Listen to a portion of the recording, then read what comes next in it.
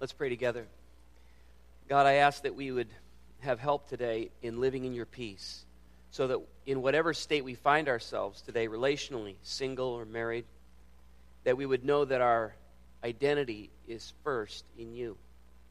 And so may we relax into that identity. It's one that was bought for us at a high price in Christ.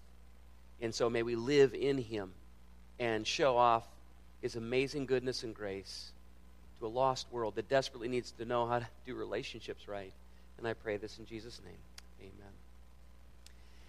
Well, good morning. Again, I want to welcome you to AC3. Special welcome if you're visiting with us. And here we are talking about singles today. This is going to be relevant to you even if you're married, because this is kind of a default status. Let me talk about that in just a second. First of all, let's recognize right out of the gate that singles are a unique group, right? Think about that. The kind of group that they are sociologically, they're very independent. Singles are free. They are often lonely. Singles are often very unattached to not just another person, a significant other, but they are unattached often to a town or even to a company or to a church. They can be much more transient and light on their feet. Singles want to belong. They want to fit in somewhere. They want to be part of a larger community. Singles also have a lot of challenges. And one of the greatest challenges that they face are the comments from everybody else. And a lot of times the comments that get thrown to singles are unconsciously done so by everybody else. Often parents or in-laws making sort of suggestive comments like, "So, you're how old now?" Or somebody will say something like, "What's a nice girl like you doing single?" Or, "Well, I guess I'll never get that son-in-law." Or, when's it your turn? All these sorts of things are sometimes meant to be helpful, but turn out to be one of the great challenges that singles live with, is the expectation that they should not be what they are. If you asked singles what they want most, they might say, in fact, most might say that what they want the most is to not be single anymore. However, that is not to say, especially these days, that is not to say that they all want to be married.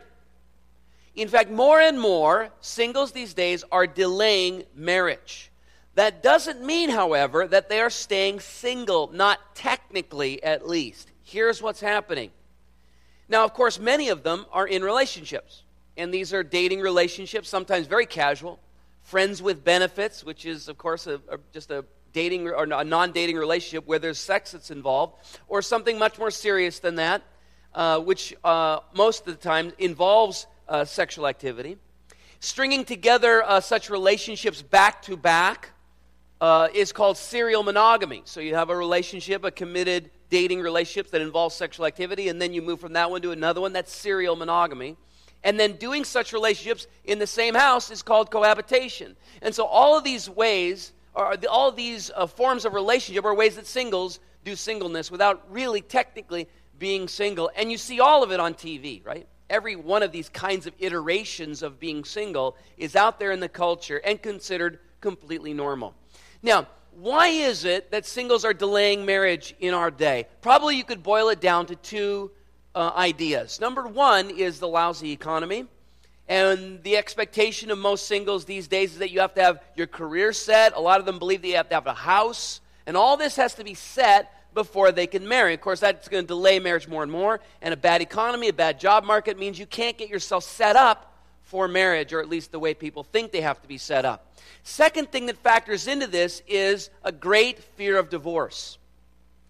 And so those two factors actually marry at some point, forgive the pun, because a person says, I need an exit strategy because I'm afraid of divorce.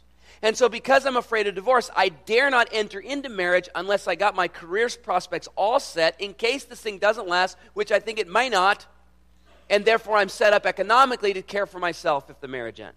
So the two factors of marriage delay really feed on each other. So singles who on average have had a personal, horrible instance of marriage failure in their past, often with their mom and dad divorcing, think to themselves, why fall into the trap?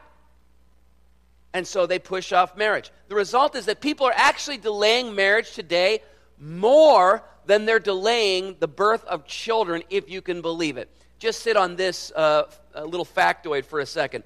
Average age for women today of first birth, 25.6 years of age. Average age for women of first marriage today, 26.3 years. Just stew on that for a second.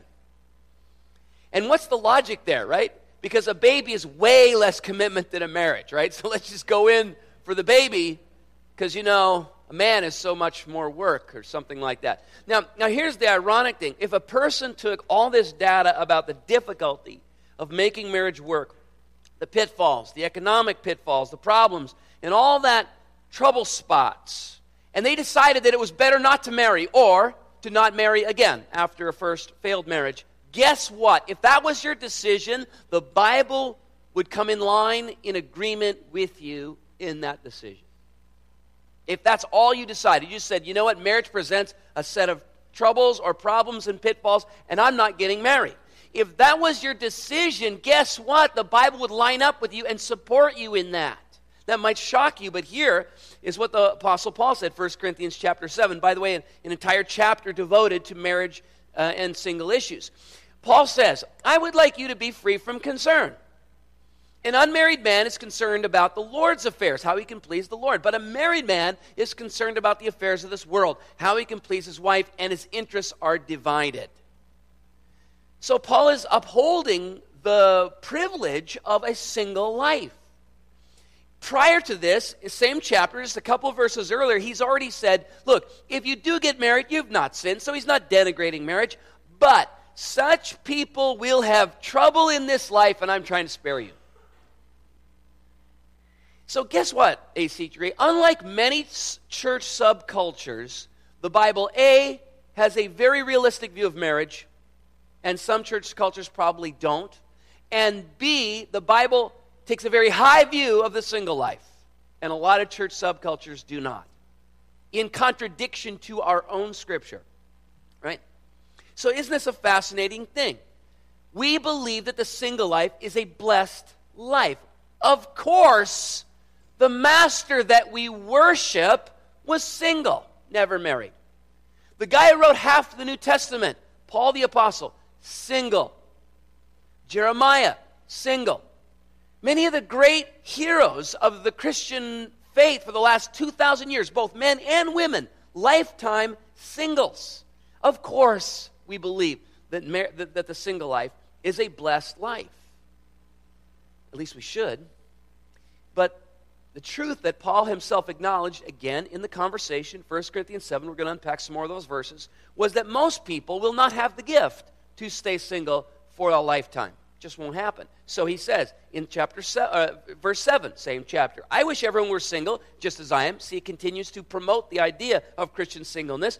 But God gives to some the gift of marriage and to others the gift of singleness. He understands there's a sense of calling attached to your relational vocation, be it single or married. Here's what's important to realize, though, AC3. For us to honor the single life, here's what we have to realize is that all of us at some point are single. It is our default status to which we always return. It is our default status to which we return. So, you're single before you marry. Divorce has touched many, many people in this room. And so some are single after a marriage has failed. Or you're single after a spouse has died. And guess what? If Jesus is to be believed, you'll be single in the new kingdom someday. Jesus said, in the kingdom, people are neither married nor given in marriage. Singleness is the default position of everybody. And so in all these seasons, which every one of us goes through, the following biblical wisdom is going to help us along in this default position and to help us to do singleness well. Okay, so let's talk about three things. Biblical wisdom and how to do singleness well. First thing, don't buy into marriage myths. Now, this is another way of saying, basically, is prepare for marriage well. That's another title for this particular point. Prepare for marriage well. See, if for most of us, singleness is a temporary state in this life, because most of us are going to be married at some point, then we need to get ready for marriage. And we need to realize that singleness is a moment where we can actually uniquely prepare. And one of the great ways for you to prepare for marriage, if that's where you're headed, is to reject the lies that the culture tells about it. It's a great way for you to prepare. So in singleness, you begin to bake in the correct understanding of what marriage should be and the correct expectations for what marriage should be. And the things that you reject are things as follows. Number one, my marriage partner and I will be perfectly compatible. There is no such relationship. Unless you want to marry yourself, and that's just sick. Okay? Right? You are not going to be perfectly compatible with anybody. Nobody. Now, you could say, are some marriage relationships seemingly more fluid and easier to manage than others? Probably. But there is no marriage that is perfectly compatible. There is no such thing. Every marriage requires amazing amounts of sacrificial love. Another marriage myth. Marriage will make the bad stuff go away. Oh my goodness, this is a deeply held belief that I've got problems and I'm dragging them with me, and then I'll get married and the problems will go away.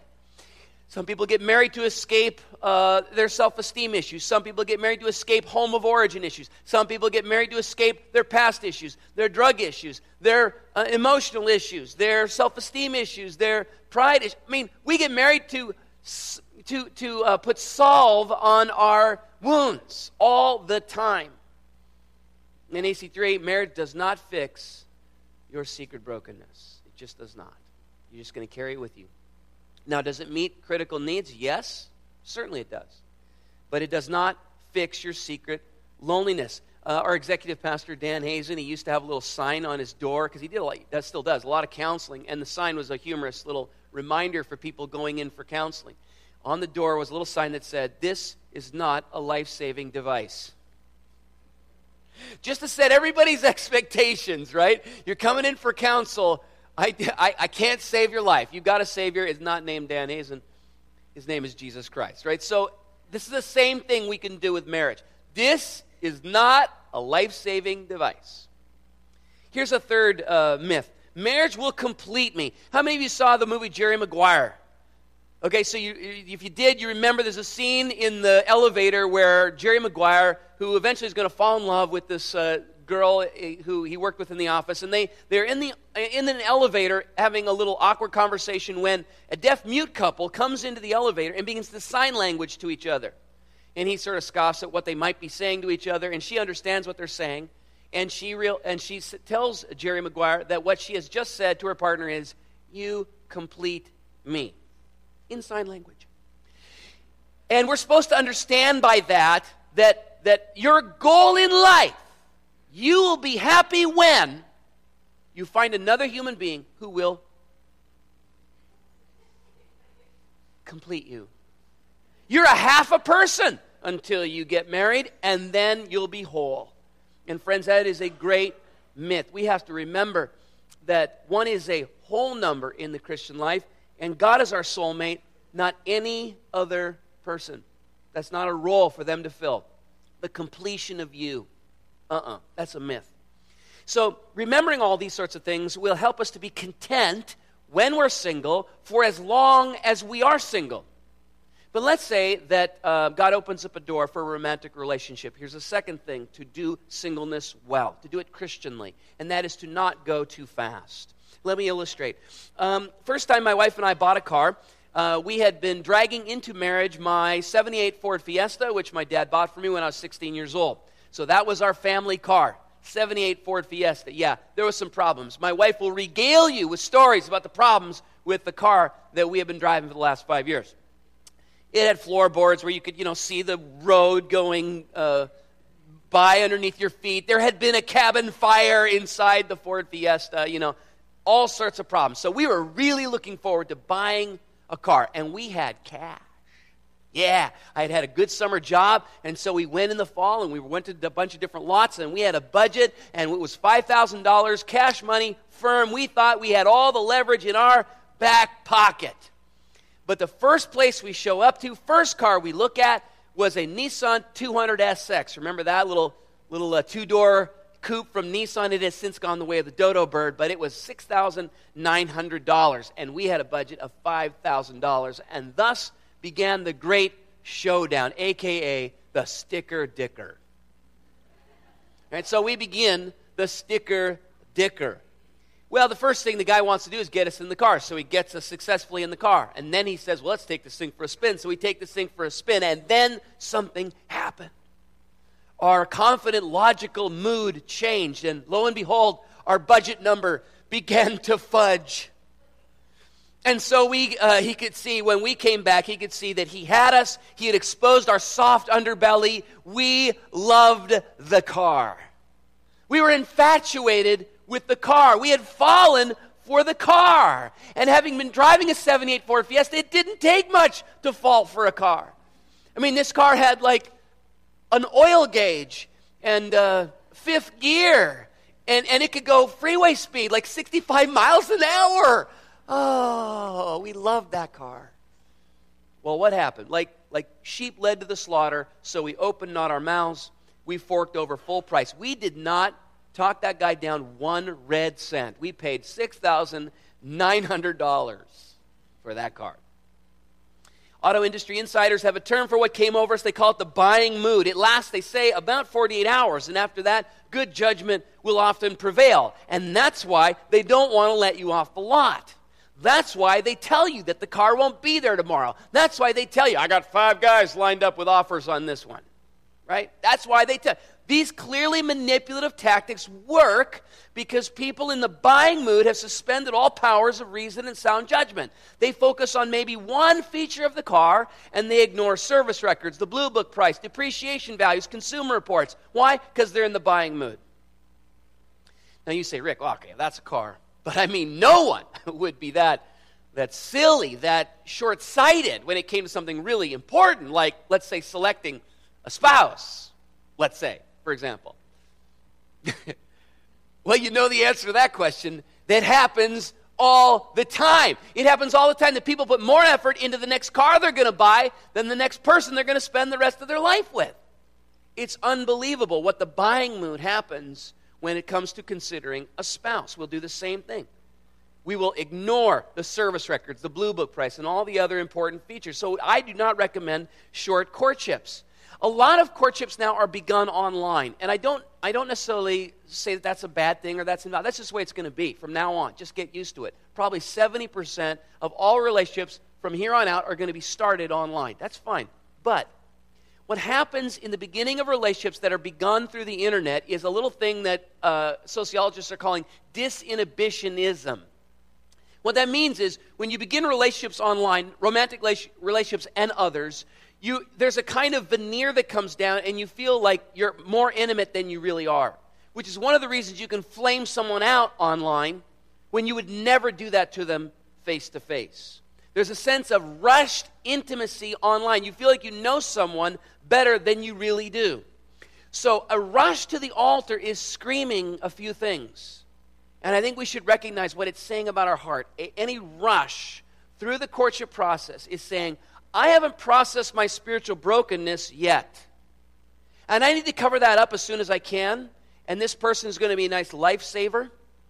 And so I want to make sure that we get hooked up before anything can upset my plan. I think we have to ask ourselves, what am I afraid of? Because what a rush to the altar might be saying is, I've got lots of fears, and this person is a temporary salve to calm my fears, and therefore we need to get married. We have to ask ourselves, what are we afraid? What are we afraid that we might find out if we just took our time and didn't, get married or even get engaged, let's say after a month or 2 months or 3 months, but waited rather a year or 2 years?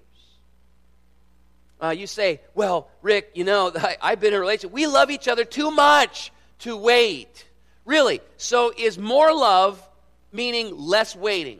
That's just an interesting correlation. The Bible actually describes a story that says the exact opposite. In Genesis chapter 29, verse 20, where we're described of, a relationship that's begun in an old ancient Near East culture where there's great bride dowries and all that kind of stuff. And in this particular case, a guy was forced to work for 7 years, basically, as an indentured servant for the bride price.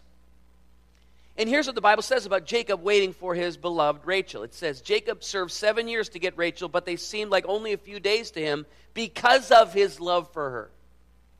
So more love in this particular case, apparently led to a greater capacity to wait as opposed to a diminished capacity to wait. Maybe this is something a little bit backwards in our thinking. Alan Creek, listen, courting over a period of time gives you a chance to answer questions.